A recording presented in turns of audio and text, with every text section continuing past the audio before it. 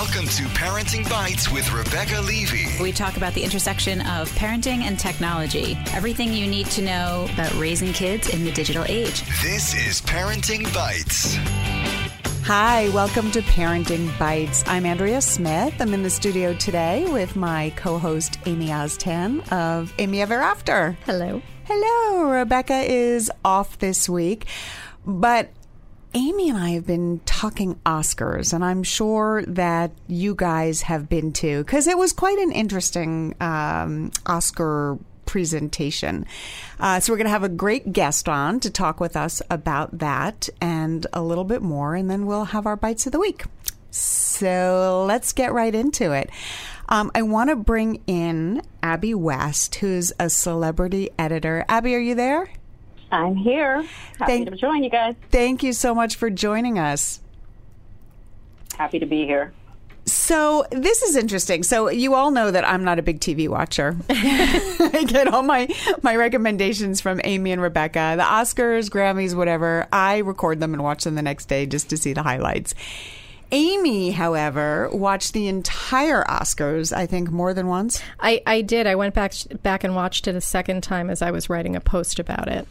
And then Amy wrote the most amazing post, which we're going to share with you. I shared it on my Facebook page and kind of explaining everything that happened, but a little more too, because I think, there's a lot going on, not just the big snafu at the end, right? Yeah. Right. Okay. And Abby, you obviously have been covering the Oscars and celebrity for quite some time. So let's start with you. Let's start with you. What you thought about the whole brouhaha.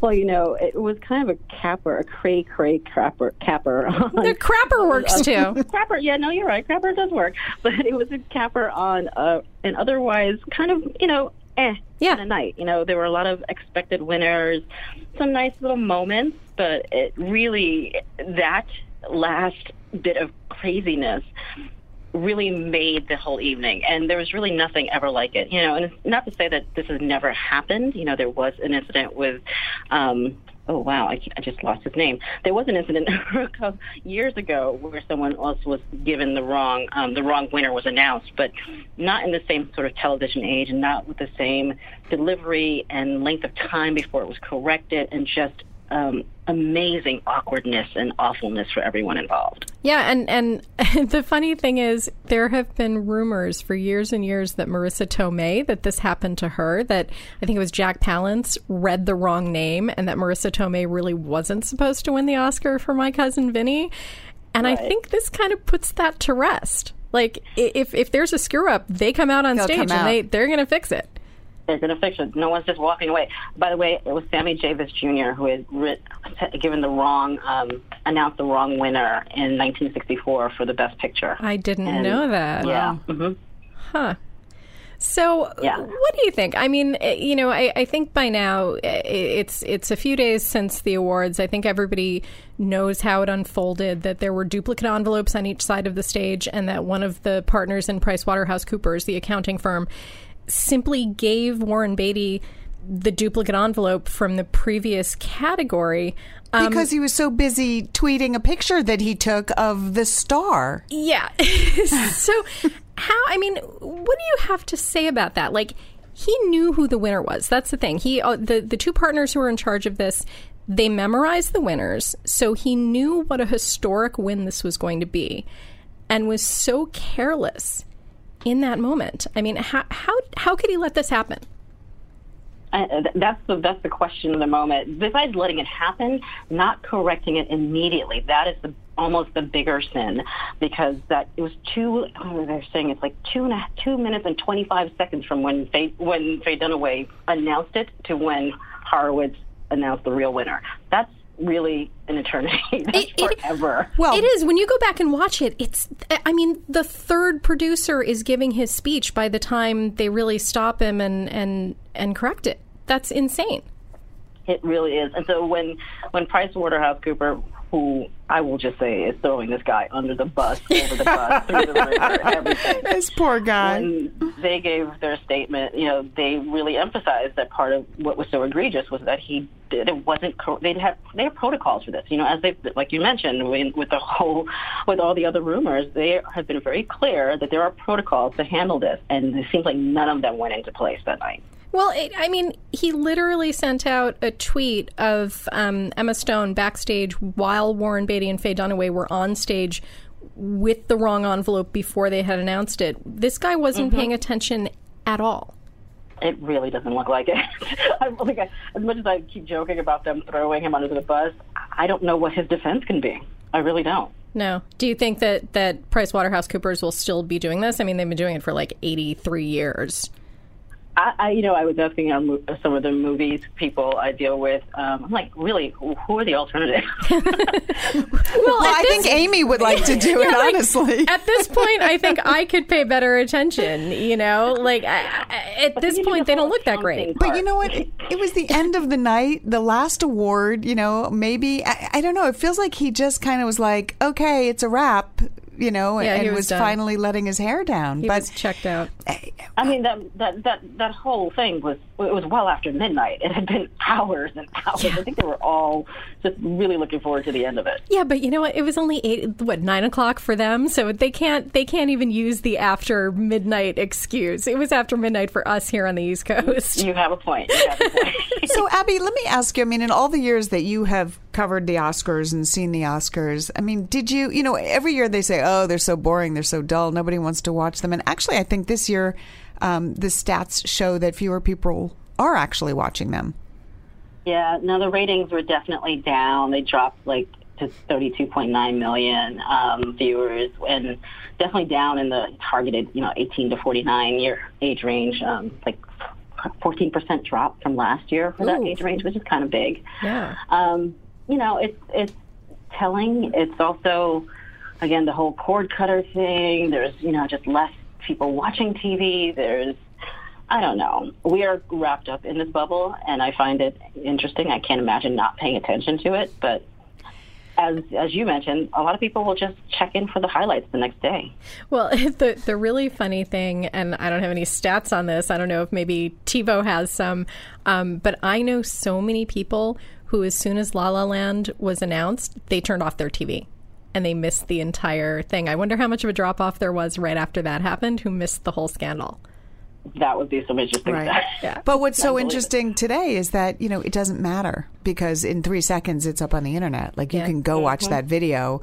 I mean, again, I'm one of those people, not even a cord cutter, but I don't watch every single moment of it. I watch the highlights and zap through. And I wonder if that's true. You talked about losing that advertiser demographic, that big age range that the advertisers really want to target. What's happening with kids and millennials?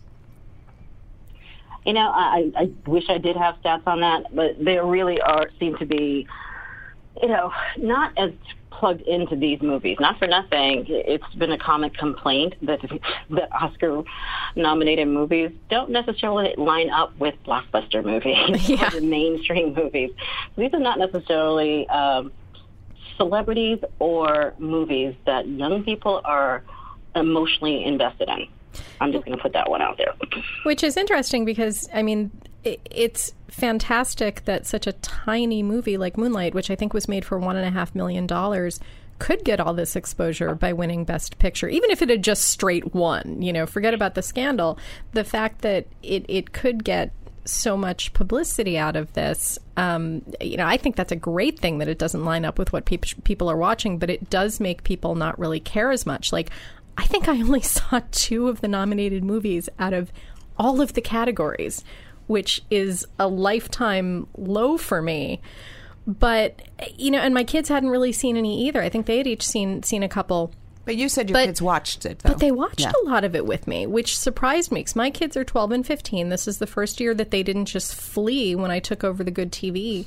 And, I think they were both a little disappointed that they had to go to bed long before it was over. But based on what I saw on my Facebook feed, my kids were the exceptions. I really didn't see a lot of people watching with their kids. Now, my 18-year-old and 16-year-old had zero desire to know what was going on. Yeah. They'd more likely watch, like, the Grammys with me or something where there were performances there from people they might know than this, for sure. Right. Like, when I watch the Oscars, even if I haven't seen the movies, I know almost all of the people who are presenting. I've heard about the movies. When my old ass watches the Grammys, I don't know anybody. Like, unless they bring out somebody, you know, like if they bring out Madonna for a geriatric performance, then I'm like, woohoo, I know her. But other than that, it's just unfamiliar. But I think that's why it's so important that they put on a good show so that people can be entertained even if they haven't seen the movies. And this one was just kind of boring. I mean, up until the big scandal, it was. Although I think Jimmy Kimmel did okay. I mean, he was funny. He was not. I don't think he fell flat where other hosts have definitely fallen flat. But Abby, I have to ask you. You know, I did watch the opening because I do like to see the opening monologue, and I saw the end of the Justin Timberlake performance, and it was so weird. Like, the director was really zooming in on his face when Jimmy Kimmel started talking. And I couldn't tell if that was like an act where he was pretending to be really pissed off at Jimmy Kimmel and threw the mic on stage, or if that was what was going on there. Either. I had no idea. Yeah, it was definitely a bit that just kind of fell awkwardly. You know, was he angry? No, it was definitely part of the bit, and it just. I don't know. Coming off of his performance, it didn't really sync properly. It was so weird. It falls in line with Jimmy's whole, like, you know, fake feuds with people thing, right. And so there were a lot of bits, and he did a great job. Honestly, he was very quick on his feet. I don't know of a recent host who could have handled that snafu at the end with such ease, and just kind of graced it over. Taking the mea culpa himself, making it made it funny, but they're tweeting the president. His whole thing is having all these bits in there, and I think that also elongated the show. Yes, it made it a little patchy at times. It was very fast paced, but it could have been shorter. But it's also like I found the celebrities reading mean tweets about themselves funny, but you can see that on his show. And exactly. And like the thing with Matt Damon, I thought it was funny in the beginning, but then it went on all night. Mm-hmm. I just thought it was too much. And some of the bits were like just set up to further that whole bit. Like, it just was a lot. Yeah. Very long. But, okay, so we've been complaining a lot. Let's talk about some highlights of the show, because there were some great things. There were some historic things that happened. There were some historic things that didn't happen. I was really hoping that Lin-Manuel Miranda would McPegot. He would be the first person to win a MacArthur, a Pulitzer, and the other four. If he had gotten an Oscar, he would have been the first McPegot, and he didn't. But he still, he can do it later. He's only 37. What were some of your highlights and favorite moments? Well, starting off with Mahershala Ali winning was everything for me because Moonlight is amazing, and he was amazing in it, and he's having this grand, amazing year. And to start off, coming off of last year's with Oscar So White and having the first Muslim actor win an Oscar just at the top of the awards was pretty fantastic. Yeah. So, to me, having him win and then Moonlight bookending the show was kind of everything. Yeah, and also Viola Davis, who not only did she win and become the first African-American actor to get an Emmy, an Oscar, and a Tony, but her speech was incredible. I think I watched it 5 times. Oh, that is her stock in trade now. good award speeches. Right. Yeah, her amazing award speeches. She'll be a paid speaker after this. But what do you think? I mean, going back to last year, where it was that the Oscars were so white and, people were boycotting and that the Oscars were racist. Do you feel in any way like Moonlight had to win this year? I mean, it's kind of like, when it was La La Land, it was, that's the Oscars, that's the way it is. And when turn it off. Right. And then when it's Moonlight, it's, did they do this to make up for something? Or, is it really that this was an incredible movie and more people just need to see it and be aware of it? I like to believe that, the work that I forgot her name, but the head of the Academy has been doing with diversifying the Academy members and the voters this is one of the ways it's paid off, because I've seen most of those movies, and while they are all deserving of nominations, I think Moonlight was clearly the best. It's just one of those things where it's like it feels like it was actually the way it was supposed to turn out. And whereas, like you said, if La La won, I saw La La win, I was like, yeah, okay, yeah, that was what happens, Casey Affleck was going to win because they've been talking about that, and La La's going to win, like, got it. Yeah, and also, Hollywood loves to vote for itself. Hollywood loves to vote for movies that are about Hollywood. So exactly. So the fact that La La Land only won 6 Oscars is kind of amazing. I have to be honest. Now, I have La La Land, so I'm part of the Writers Guild of America, and I get to vote on Best Screenplay and Best Adapted Screenplay every year. I didn't realize that. Yep. Look at that. One of my life perks, right? So, like, everybody wants to be my best friend starting in October because I start getting DVD deliveries, of screeners. And which I'm not allowed to lend out or share, and they're not allowed to go out of my house, due to privacy. It's amazing now that you actually get a DVD. Even the FedEx guy's like, "What'd you get today? What'd you get?" Because you have to sign for it. So, Oscar time is really the only time I do watch movies, because I do need to see them in order to do my job properly. And I have to say, La La Land was one of the first movies we saw back in November when everyone was talking about it, and I didn't like it. I just didn't understand the hype. I only know 2 people who admitted to liking it when I started a thread on Facebook, and everybody else was like, yeah, it was okay. Yeah. It definitely had that overhyped feeling. It's a perfectly lovely movie. I'm going to be perfectly honest. It's not a musical. Stop it.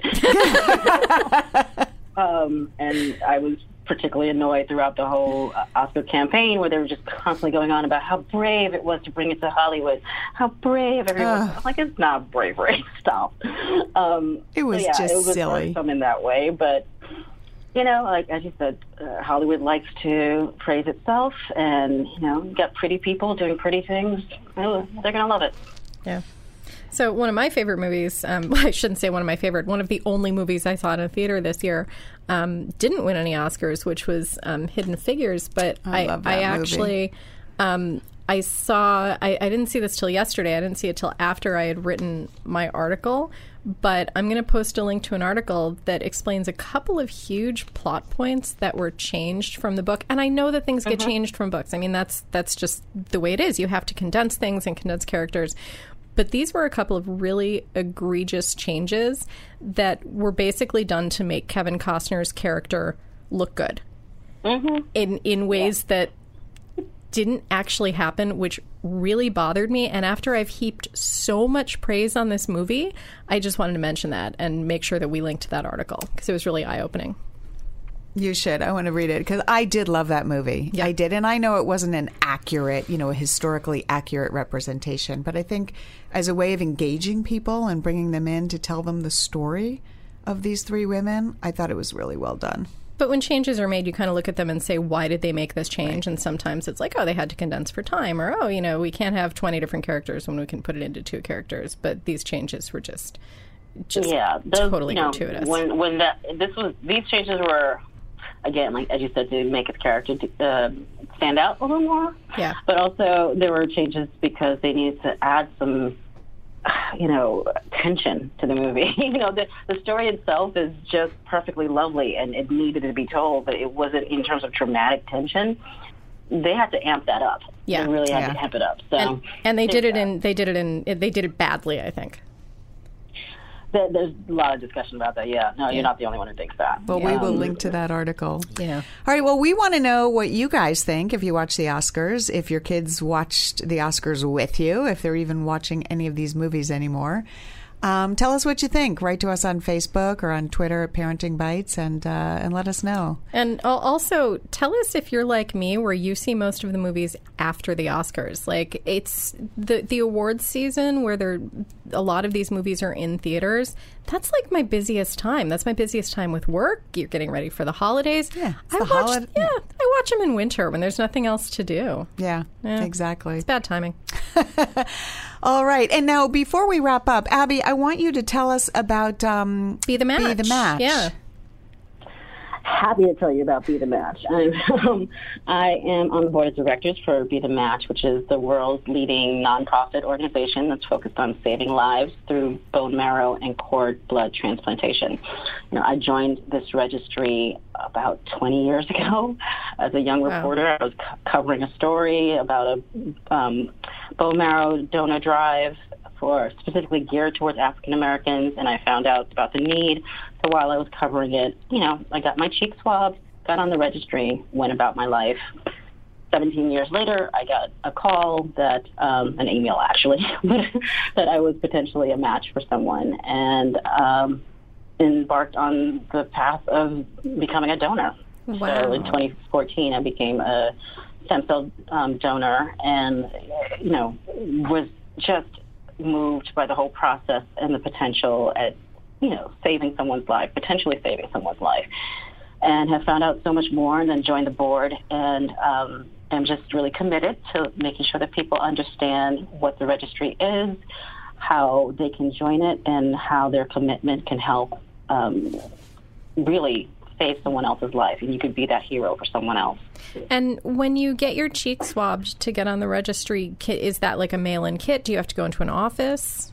You can do either. If you go to bethematch.org, you can find out more information of exactly where if there's an on-site place for you to go to in your area, or if you can do it via a mail-in with the swab kit. And there's a health form that you fill out. So basically that's the start of it, doing the swab and getting the health form and just getting on the registry that way. But as you do that, we want people to be committed to going through with it. Should you get that call? Should you get that call next month, 10 years from now, someone is in dire need of bone marrow or stem cell transplant, and you can step up for that. Yeah, don't make them think that they found their winner and then not go through with it. That's an excellent point. That's amazing, 17 years later, for them to contact you. It's such a unique thing. It's really about individual matches. So, it's the way it's going to happen. You're potentially going to get called or not. Right now, the potential for getting available match for African Americans is 66 to 76%. So because of the diversity in our tissue type, we really need African Americans to be overrepresented on the registry. This is part of our Black History Month push. We need every race and ethnicity because of the individual tissue types, but right now we're making this push at, this is the tail end of Black History Month, so we're definitely making a push for African Americans. All right, well, we will link to information for people and how they can get on the registry, and thank you so much. Thank you. Thank you, Abby. Thank you so much for joining us, Abby West. And Amy and I will be right back with our Bites of the Week. Welcome to Play It, a new podcast network featuring radio and TV personalities talking business, sports, tech, entertainment, and more. Play it at play.it. You're listening to Parenting Bites with Rebecca Levy. Okay, and we are back with our Bites of the Week, and Amy always goes first, and there's only two of us, so you may as well go first. Yeah, so this is a fun one. There's a game that my kids and I play in the car that's now an app, which makes it even a little easier. It's a game to guess what Google is going to autocomplete. And so be careful because my kids are older. My kids are 12 and 15. Not everything that autocompletes on Google is appropriate for everyone, so just be aware of that. But then again, if you're the one holding the phone or the tablet, you can screen it for your kids and you can filter out things that aren't appropriate. But so the Google autocomplete game now is an app called AutoCompete. And I've been playing it so much. You can play with other people online through the app, or you can just play yourself on your phone. And I play with my kids where we all just take turns shouting out the answers and typing them in. And you have to, it'll give you a phrase like the biggest, and then you have to guess what Google autocomplete would be. The biggest city in the world is, or something like that. So it's a lot of fun, and I just wanted to mention it because it's been sucking up a lot of my time. So you can, I mean, that sounds to me like a really fun car game. Yeah, that's exactly how we discovered it when I was looking for things for all of us to do in the car that didn't involve equipment other than my phone. So now you do it, but one person types in the answer. Yeah. And the thing is, I'll link to both the website and the app. The website makes it a little easier because the website is not timed. When I play by myself, I usually use the app, which I think gives you 15 seconds for each answer, which is kind of fast if you're playing with other people. So you've got a couple of choices there. That sounds fun. Yeah, and I think on the website you get 3 wrong answers or 4 wrong answers. On the app, you get 4 wrong answers till it knocks you out. You're trying to fill all top 10 spots. Got it. I don't think I've ever filled more than 4 or 5. Wow. It's a hard game. That's hard. Yeah. That's really hard. Yep. Because whenever I do, a Google search, I always look to see what other people, like, what's the top search term for that. If you do pay attention to that a lot, you'll be better at the game. Yeah. That's fun. Okay. Mine is actually a sad tale. Uh-oh. Yeah. I'm really, so I'm a big fan of Amazon, as you are, and as we all are. And I basically use Amazon for almost everything, from cat food to gifts to everything. And this holiday season was really kind of crazy, and I always send gift cards to my husband's, family, grandchildren. And so on December 25th, I realized, oh my God, I forgot to send the kids gift cards, and was going, woohoo, yay, Amazon, because I could just do it right then and there, and they would get their email electronically saying, here's your gift card. Right, it's supposed to be so easy. So easy. And I've been doing this for years. Well, this year, as I was packing to leave for CES, I got an email from my stepdaughter saying, hey, I don't know what to do about this, but the gift card you sent to her son, it's already been redeemed. Oh, no. Hacked. It must have been hacked. And I said, oh, my God, that's crazy. Did you call Amazon? And she sent me an email from Amazon basically saying, we're so sorry this happened to you. There are a number of reasons it could happen. The person who sent you the gift card decided to renege it. Which obviously you did not do. And the person who sent you the gift card might have taken it back and given it to somebody else. The person might have used the gift card themselves, or they could have canceled it. But we're not responsible, and so sad, too bad. Now, here's my question. And I was horrified. Here's my question. Amazon knows who used it. Like, they can see who paid for something with it. I took the time, and I called Amazon, and I said, first of all, I could not have used it myself or sent it to someone else because it's a code. Right. You sent an email to the recipient. Right, the buyer doesn't get the code. There's not a code. I said, so please tell me who used it. We can't. Due to privacy restrictions, we can't tell you who used the card. So I did what any normal, sane person would do, and I called Capital One, my credit card company, and said, I'm not paying it. Yeah. They didn't deliver it properly. And I have to tell you, the reason I'm bringing it up today, I want everyone to be aware when you think that happens, not so much. This morning, I got my call back from Capital One saying, basically, if your recipient got an email with a link, then Amazon properly delivered the gift. Oh my God. So they won't take the charge off. And so I said, well, they had taken it off temporarily and said, send us proof and send us everything. And so I sent them, here's the email saying, here's your gift card. Here's an email saying all the reasons why it could have gone wrong with them taking no blame. And they said to me, we can't ask Amazon to show us who used the gift card. We can't be your intermediary. I always thought that they could mediate. Right. Yes, that was my understanding. Or that Amazon could go after it on your behalf without sharing any information. Amazon has the information. So basically, my final call from Capital One today, and this has been a number of calls I'm condensing. Well, yeah, I mean, it's February. Just, the only thing we can do is say you didn't receive what you paid for. Your email that you sent us shows us that the person received it, even though they received only the link. Mm-hmm. And so we can't help you. And so I think it's really important for everybody.